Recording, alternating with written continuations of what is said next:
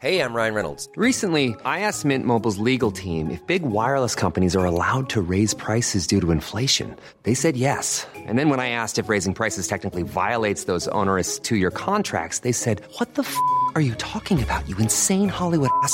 So to recap, we're cutting the price of Mint Unlimited from $30 a month to just $15 a month. Give it a try at mintmobile.com/switch. $45 up front for 3 months plus taxes and fees. Promo rate for new customers for limited time. Unlimited more than 40 gigabytes per month. Slows full terms at mintmobile.com.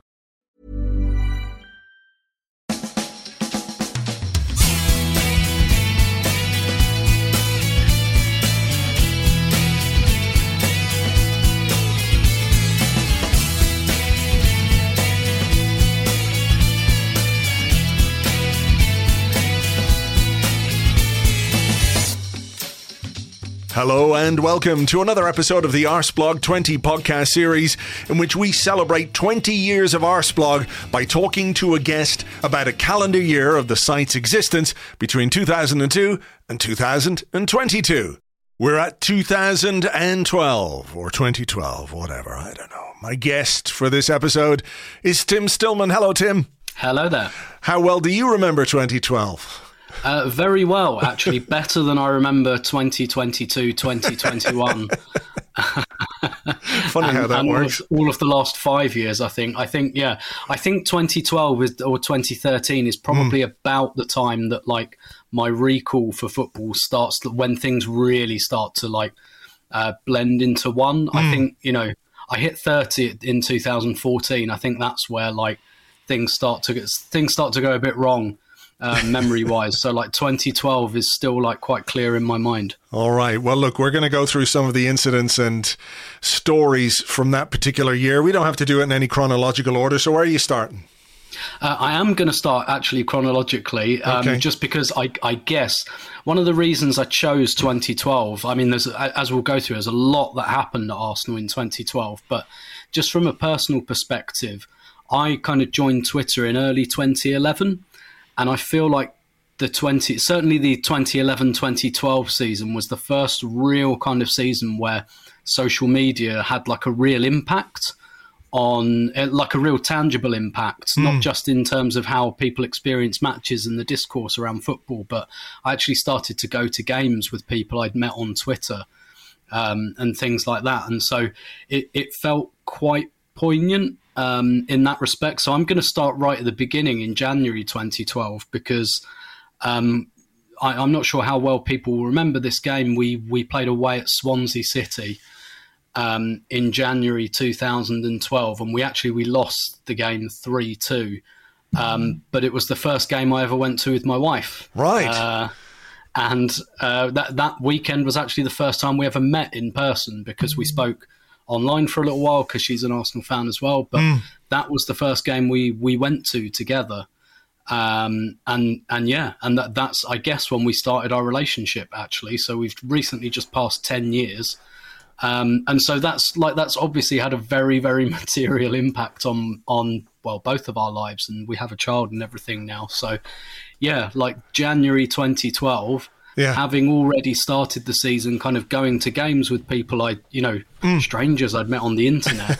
I ended up marrying someone who I was speaking to on the internet. Yeah. So, well, I mean, congratulations on the milestone and the recent arrival and everything else. I mean, it's a long way. I remember the very first time I ever met somebody off the internet. From Arseblog, we met in Barcelona for a pint, and he'd been in touch. And back then, it was very much like stranger danger. You never know who anyone is online. You could end up being groomed and killed or whatever. But obviously, things are a little bit different now, and that's it is such a ubiquitous part of football fandom nowadays. Yep. And I mean, we had it, on Arseblog down the years. We would have our meetings and people would go to games together and drink in the pubs together. But it was, you had to be sort of part of the community in one way, either on the arses or the forum or whatever it is. But of course, as soon as it becomes Twitter, it's much more public, isn't it? Anyone can kind of jump in and say, "Oh, I know where those guys are going. I'll just go along." And I'd point people towards there's again from years ago. Barney Ronay wrote an article in the Blizzard about Euro 2012 because he wrote it from the perspective of he felt it was the first international tournament that was properly experienced through social media. Obviously, Twitter existed for the World Cup 2010, but not nearly as big a thing. So, it really felt like, to me, 2012 really felt like the kick-starting of social media and football really meshing together. Yeah. In that way, certainly for me, personally, anyway. I'm looking at that Swansea game now, Swansea 3, Arsenal 2.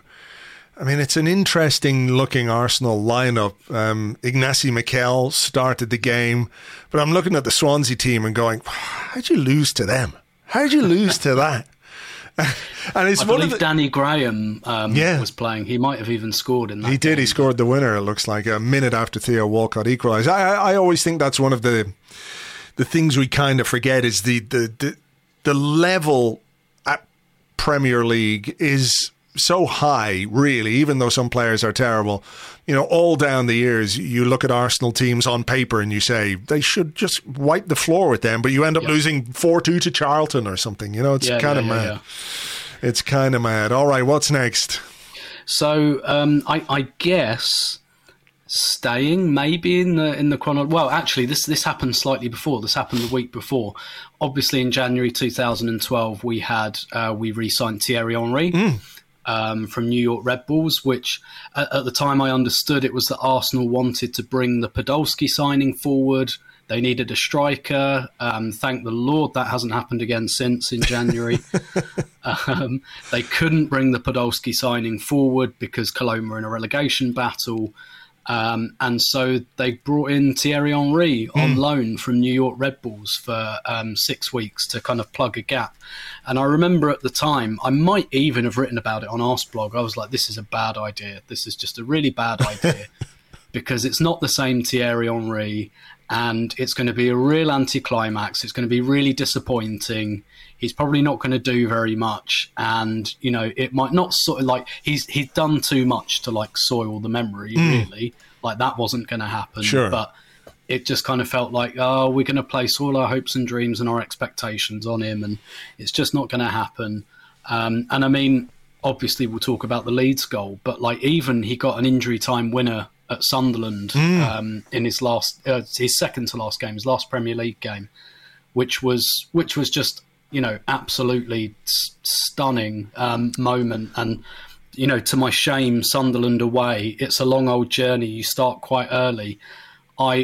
So I started quite early, shall we say. And I remember nothing about that game whatsoever except that goal. Except the goal, okay. Yeah. And when I watched the highlights back the next day, I was like, I didn't even remember that Aaron Ramsey had scored the equaliser. I didn't remember it at all. Complete blackout. Right. I remember Henry scoring, and I remember you walk over a bridge to get back to Sunderland Station. I remember us all just dancing over that bridge singing the Thierry Henry song. But obviously everyone remembers the goal against Leeds, him coming on as a sub, scoring the winner with the most archetypal Thierry Henry goal ever. And I think if you held a poll on the greatest ever nights at the Emirates in the 16 years it's been open, I think that and the Barcelona game, which personally holds very little affection for me whatsoever, but that's just me. But the Henry moment, I think, might come out on top. Yeah, and it was it was a real kind of explosion. I remember after that thinking, right, it almost doesn't matter what he does now. Like it just doesn't matter if he has 6 or 7 games where he stinks the place out. Doesn't matter because we've had this moment. And from a personal perspective, again, I had. My sister was next to me in the stadium. She was a season ticket holder next to me at that point, but she was carrying my niece, and she was not long away, about another 2 months away from giving birth. And around this time, she was like, right, obviously I'm not going to be able to go much longer. I don't know which to make my last game, though. And as soon as we came out the stadium that night, she just said, That's the one. That's where I want it to end. I thought you were going to say she went into labour. No, not quite.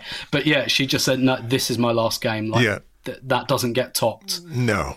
Certainly not in the next month. And again, that like just had that was a really nice, I agree with you. That's what I would do. Like this is your your resignation, as it were, from the season ticket. So an extra kind of bit for me in there as well. But yeah, just a huge, brilliant memory, I think, for all Arsenal fans. Yeah, I mean, it's so weird. It's one of the great things about football that a 1-0 win over Leeds in the FA Cup in a season when, did we go out not in the next round, but the round after? Against Sunderland. Sunderland, Jesus Christ. That the FA Cup obviously wasn't a thing that season, but that one game, a third round game at home, the goal, the moment, the celebration, just the fact that he'd come on as a sub and Arsenal had struggled to find a goal and he scored it the way that he did, to come back as a fan. I think the reaction of fans inside the ground, outside the ground, those of us watching on TV as well, was so informed by the way he reacted to it as well, because he spoke afterwards, didn't he? And Tayo did the amazing piece that you can find on Arseblog as well. But that sense that he was coming back as a fan and scoring for the club that he supported. Yeah, I mean, look, he's kind of living the dream that we all have. Yeah, he said something afterwards about how he just sat down in his kit and his boots in the dressing room for about an hour afterwards, just like a fan would. Yeah. I think, and the way he celebrated and the way the players celebrated with him as well, I think everyone recognised the enormity of that goal. And when you watch it back, you can really see, like, when he controls the ball, like a real, like, slow motion moment for everyone where they're like, hang on, I've seen this before. Yeah. I think I know where this ball is going. And including the keeper. Yeah, exactly. And Arsenal had like quite a lot of young players in the team that night. So like Szczesny hadn't been there that long. Alex Song set him up. He was still quite a young player. So I don't think any of the players that he actually played with originally were there. But like when you watch the celebration, they all get it. Like Szczesny goes and runs to him from his own goal, and players like that who weren't there first time, but absolutely recognise the legacy of this guy. And a lot of them, there's probably either consciously or subconsciously, like Henry kind of, as a brand, increased Arsenal, I think, as a brand, and that resonates with footballers. And I think quite a few of them probably, like I said, consciously or subconsciously, when they came to Arsenal, this is the club of Henry. Yeah. And therefore, this is like a big major club that I want to play for. And you could see that they all got it as well. And just a lovely moment. Yeah, amazing memory. Right, where are we going next? So there were quite a lot of kind of crazy scorelines during 2012. I'm going to do that in two sections. Right. Because we beat Spurs 5-2 twice in 2012 at home. So there was the game in I think the February game was the better one, because if I remember correctly, I think Spurs were 7 points clear of Arsenal and they went 2-0 up in the first half. And I remember the second they went 2-0 up, I was like, well, this is over. We're going to finish below Spurs. Where I kind of resigned in my head. And it's just a game full of such brilliant moments, like the Sanya header. Yeah. Rosicki's goals as well. Walcott scoring the most Walcott goal ever, where he completely miscontrols the ball, but then beautifully chips the goalkeeper in one movement. And I just remember having a really good drink that night, and it just felt like such a pivotal game, because if we'd lost it, it was all over. But then we were 4 points behind, and we'd just beaten them, and you sensed the momentum, and you just really sensed that something had swung. With that result in the kind of, sometimes you just think, this is the beginning, this is where it begins, and so that was a good one. But then we beat them 5-2 in November 2012, which was not a game as well remembered, I don't think. Again, very personally poignant for me. People might remember an article I wrote, it was in the week building up to this. One of the guys I used to go to away games with, Greg, he sadly died a couple of weeks before this, and I wrote about it on the blog. And this was the day of his funeral, so we went directly from his funeral to Arsenal Spurs and won 5-2 again. And again, just like that personal poignance. Like the game, because of the kind of stage of the season it was at, obviously it's always good fun to beat Spurs 5-2. It didn't quite feel like the February one where it felt like a really pivotal moment in the season. But again, like personally poignant for me and my friends as well. And again, we enjoyed that kind of in a different way afterwards as well. So like 2012, beating Spurs 5-2, both times you play them at home, pretty decent. And like that was the game I think that Adebayor scored the opening goal, then got sent off. Yes. Which, you know, adds to the enjoyment that you have on occasions like this, above and beyond beating Spurs 5-2, which is, you know, always great fun. But when you have like a cartoon pantomime villain kind of character like Adebayor, as he became, you know, having been at Man City to do what he did at Man City, then did he go to Real Madrid before he came to Spurs, or he was there for half a season or something like that? He was there on loan, yeah, and then he went to Spurs. Yeah, so, you know, you do what you do for Man City, then you join Spurs. And William Gallas was playing for Spurs that day as well. Yep. So, you know, all kinds of fun. All kinds of fun. Plenty to enjoy. But so we had the 2 5-2s against Spurs, but there were quite a few kind of crazy scorelines during 2012 because Arsenal had this weird thing where for a lot of it, they either had Van Persie for the first half of it. We'll come on to the fact that they didn't have him for the second half of it afterwards. But then at the beginning of 12-13, they had this kind of Walcott, Podolski, Giroud forward line, which had this really weird thing where they'd either go goal crazy or not score at all.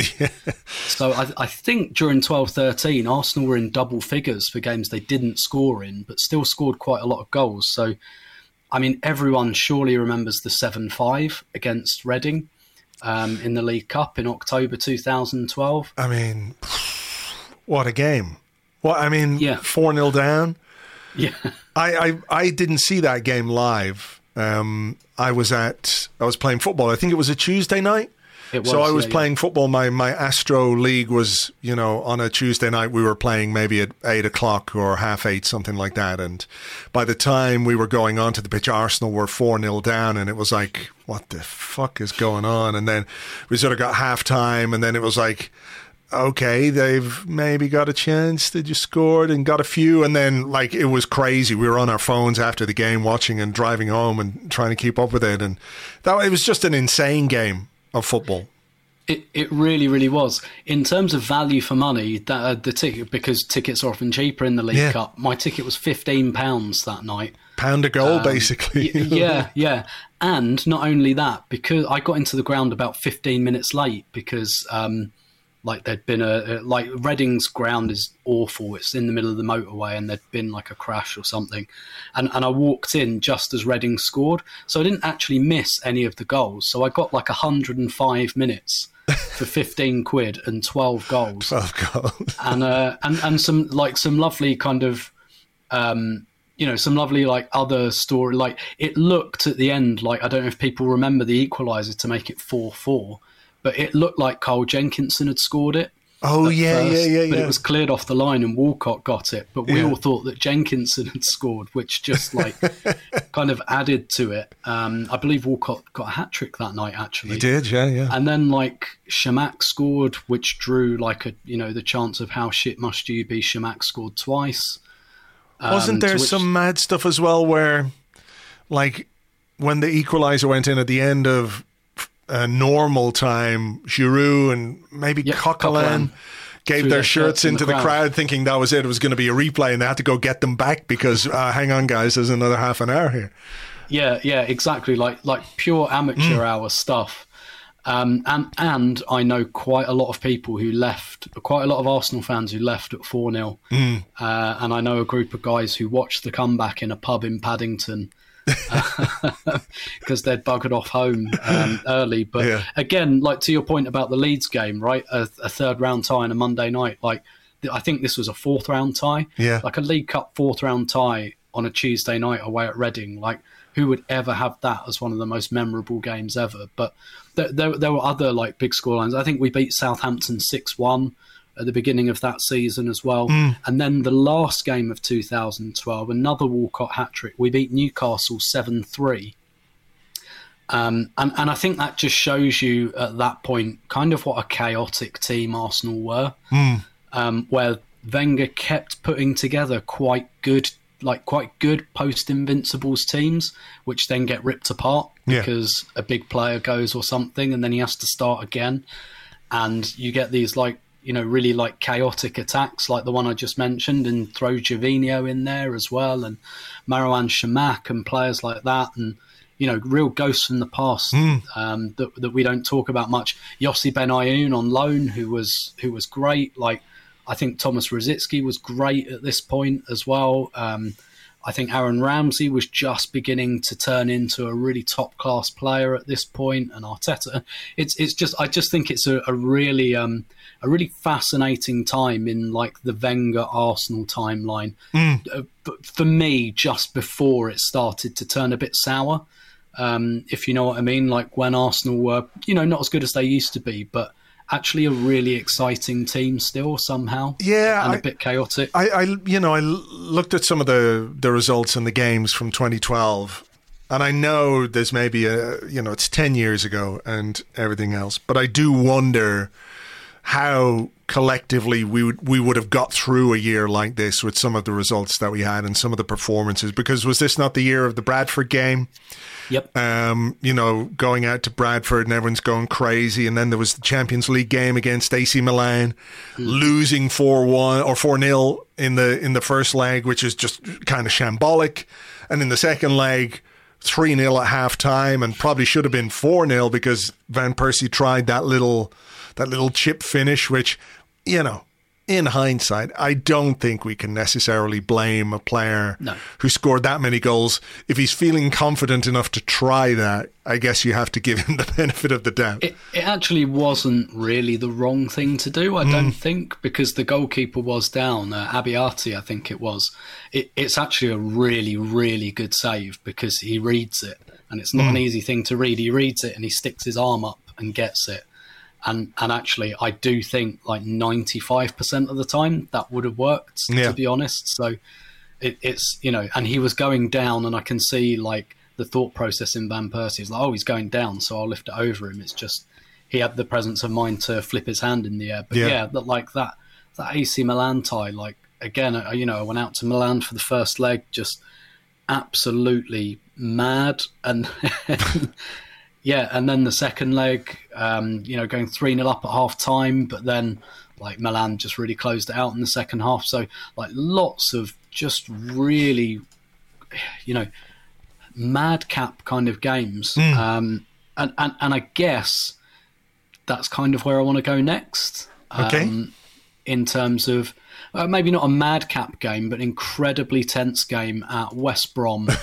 The last game of the May of the 2011-12 season, where we've got Spurs on our tails and we have to win basically to get third place in the end, because Tottenham did get fourth, and then of course the bad thing happened and Chelsea won the Champions League, so it had to be third. And given how shambolically we started that season with the 8-2 at Old Trafford and losing at Blackburn and things, I think we're in the bottom three in mid-September, a bit similar to this season, and we somehow came back and finished third. But that West Brom game, me and my mates for some reason decided to go in fancy dress, and we went up to Birmingham the night before, and we were all incredibly hungover, which I don't think helped really, given the level of nausea and anxiety. I think would have been enough on its own anyway.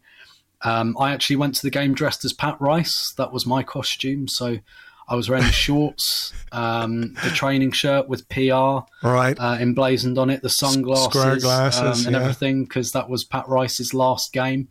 And of course, the enduring image possibly of that whole season of stoppage time when it's 3-2 to Arsenal and Arsene Wenger just collapses onto Pat Rice's bosom. That was, was that the Kieran Gibbs block in the box? I mean, just to set the scene for that, towards the end of the season, Arsenal lost 2-1 to Wigan, then drew 0-0 with Chelsea at home, drew 1-1 with Stoke, probably were a few minutes away from beating Norwich, if I remember, and Norwich got a late equaliser. Yes. And so, those final games going into, there was Queen's Park Rangers a couple of weeks before that as well. So a lot of drop points in the final stage of the season, which made that game just so incredibly tense. And we went 1-0 up against West Brom quite early.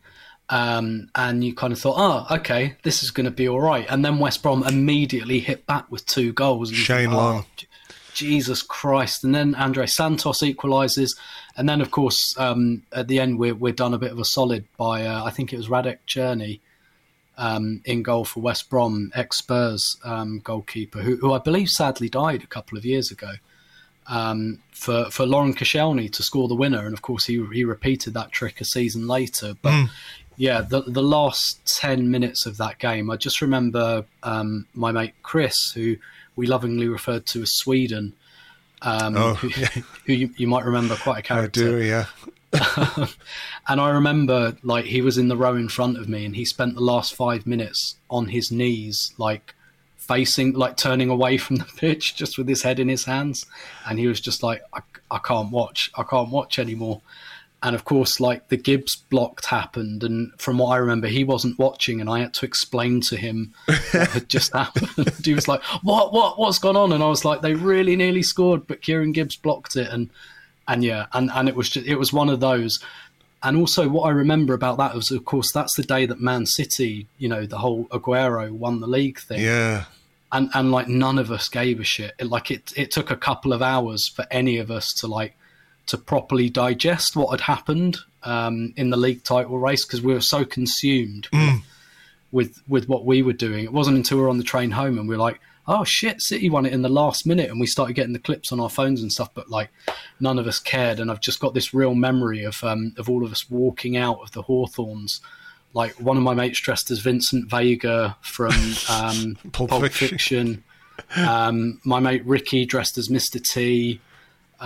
Someone as a Thunderbird, and we're all just looking emotionally drained. Yeah, I can imagine just sort of pale faces, gaunt, that 1,000-yard stare of the man returning from war. Yeah, returning from war dressed as Where's Wally? It was quite the scene. But yeah, in the end, a wonderful kind of end to what was a pretty interesting season. Yeah, it was. And I remember how tense that game was, and that image of Arsene Wenger sort of, as you say, collapsed into the bosom of Pat Rice, the sturdy, calming bosom of Pat Rice, who retired then, as you said, at the end of that season, was replaced by Steve Bold as Arsene's assistant. But yeah, it was just unbelievably tense. Yeah, who hasn't in one time or other in life just wanted to collapse into the bosom of Pat Rice? Yeah, yeah. How comforting would that have been over the last couple of years? Quite a lot, I would say. I suppose we do have to talk about your man, don't we? Last. Yeah, I shouldn't have done this last, really. Should have done the West Brom game last. But yes, of course, in August 2012, Robin Van Persie leaves Arsenal for Manchester United. And I think just everyone's worst fears realised. I think most of us had made peace with the idea that he was going.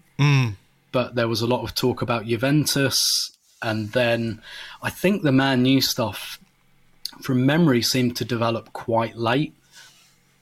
And then it was a kind of, Man United want him, but Arsenal really want him to go to Juventus. Yeah, exactly. And it's the player doesn't want to go there. And then I remember we had what we now know is the usual stuff. He didn't go on the pre-season tour.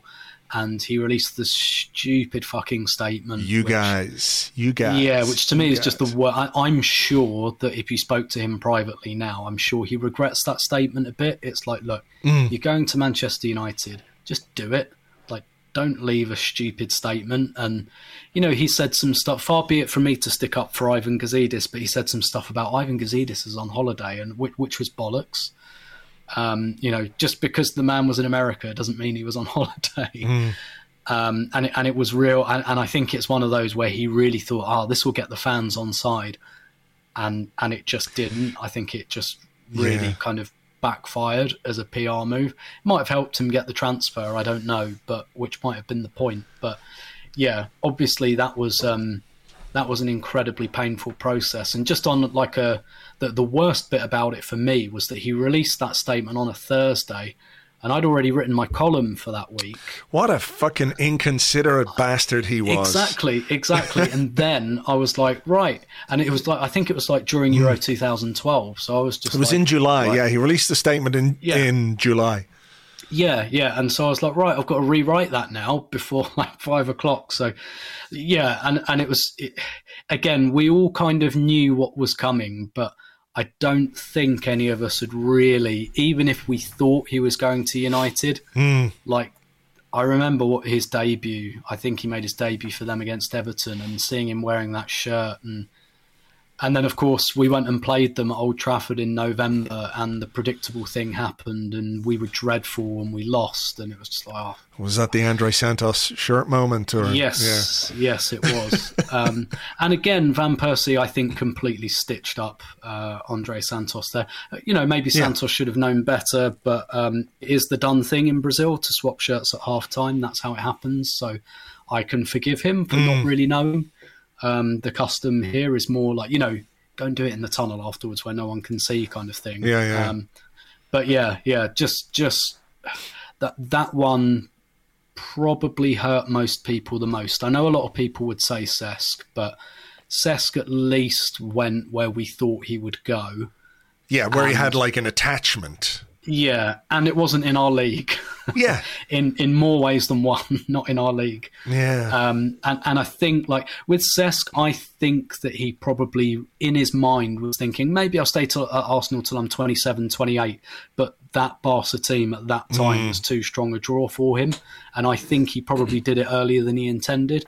Whereas with, like, Van Persie, there's just no dressing it up, is there? There's no dressing up what it meant for us, what it meant for our status, and how bad it was.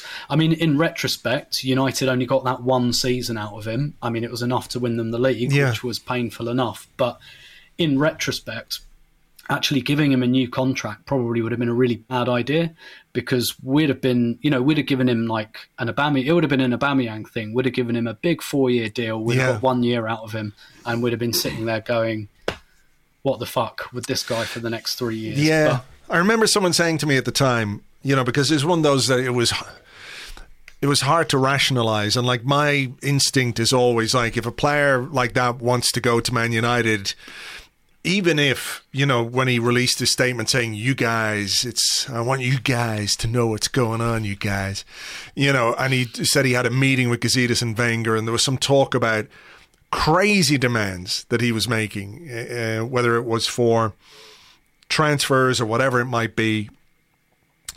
My instinct is, when a player is saying, I want to go to Man United, I want to leave to go to, it's like, fuck you. Even though it's possible to see, okay, well, maybe he wants things to be better. Maybe he wants some better signings. Maybe he wants better players in the team. And I think we can identify with that as fans as well. But I also think that's kind of an easy thing for a player to hide behind, to say publicly, all I want is for this team to improve and for us all to win together, when in reality, the machinations of a move were going on for quite some time. So, that statement was, it didn't win him any fans, as painful as that departure was. And then, didn't he say the thing about, what was it? The little boy inside me. Yeah. The little boy inside me always wanted to go to Man United. But I was coming back to a point where somebody had said to me at the time, as difficult a decision as that was for Arsenal to make, that Arsene Wenger reckoned Van Persie had 18 months max left at the very, very top level. And I think he was proven right in that regard. He did have that great season for United. He did have a good summer tour. Was that year the Euros or the World 2012? Cup? Yeah. So he was really good in that. Didn't he score an amazing goal or something in that? And then, he did have that period for United, but fell off the cliff really, really quickly. It's a good job we've used that as a warning for other decisions we've made. The thing that interests me about the summer of 2012 actually is how much like the chronology of what you do in the transfer market has an effect on how people feel about a window, because we obviously saw it coming, right? Because we got our 3 big signings done really early. Yeah. Like Podolski was done. Giroud was done quite Giroud early. was done, and Cazorla was done. Like Podolski was announced, like I think even before the end of the season. Yeah, that was announced. That's for sure. Yeah, Giroud was announced like 2 days after France went out of the Euros, and Cazorla was announced like 2 days after Spain went out. So it's like they were clearly done. And that I remember everyone feeling like, wow, we've got Cazorla. Like, this is amazing. Like, I don't think people knew too much about Giroud, but like getting Cazorla felt like this. And it was like a massive signing, really great signing. But then, of course, like the Van Persie thing came afterwards, and that made everyone feel bad. Whereas, and that's like the sensible way to do it. A bit like Aston Villa did Jack Grealish last summer. Yeah. But people would feel differently about it if like Van Persie goes in May, and then we sign the 3 players. You think, oh, okay, that's all right. We've done something quite proactive here. Yeah.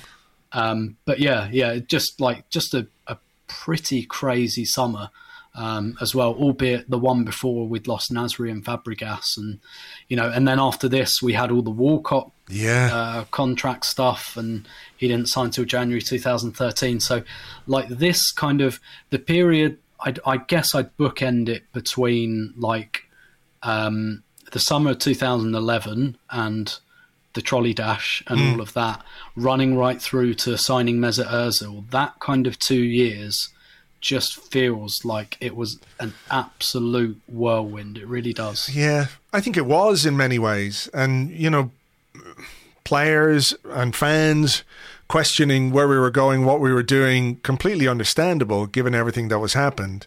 I do think it's quite funny, we now these days worry about Arsenal's ability to sell players and sell players well. But I think we sold Carlos Vela to Real Sociedad for around 10 million. Yeah, and also with a buyback. Yeah, and also got 15 million plus for Alex Song to Barcelona, which is a deal which still to this day I have no idea. Maybe that was the first signs of Barcelona's footballing dementia, if you know what I mean. I was going to say, you can see why they're in trouble, can't you? All right, well, look, plenty to have looked back on, and thank you very much indeed for doing that with us, Tim. 2012 was the year. Tim Stillman, thanks very much. My pleasure as always.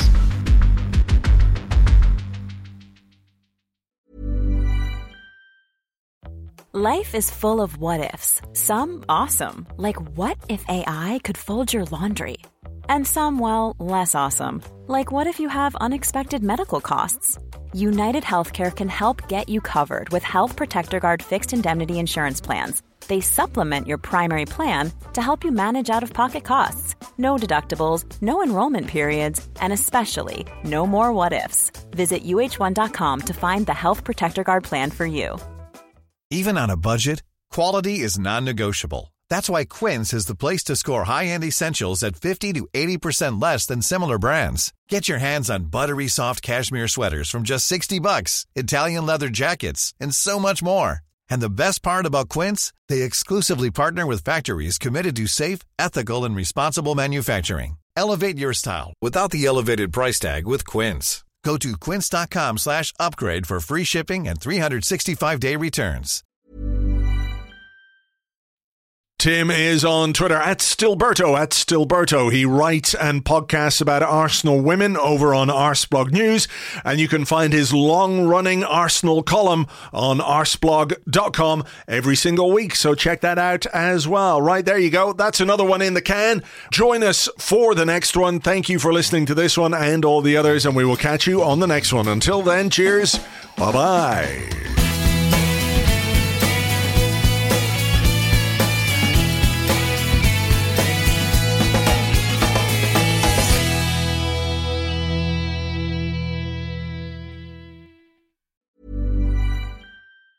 Planning for your next trip?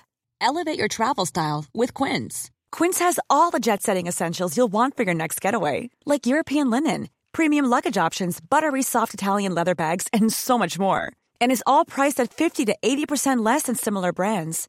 Plus, Quince only works with factories that use safe and ethical manufacturing practices. Pack your bags with high-quality essentials you'll be wearing for vacations to come with Quince. Go to quince.com/pack for free shipping and 365-day returns.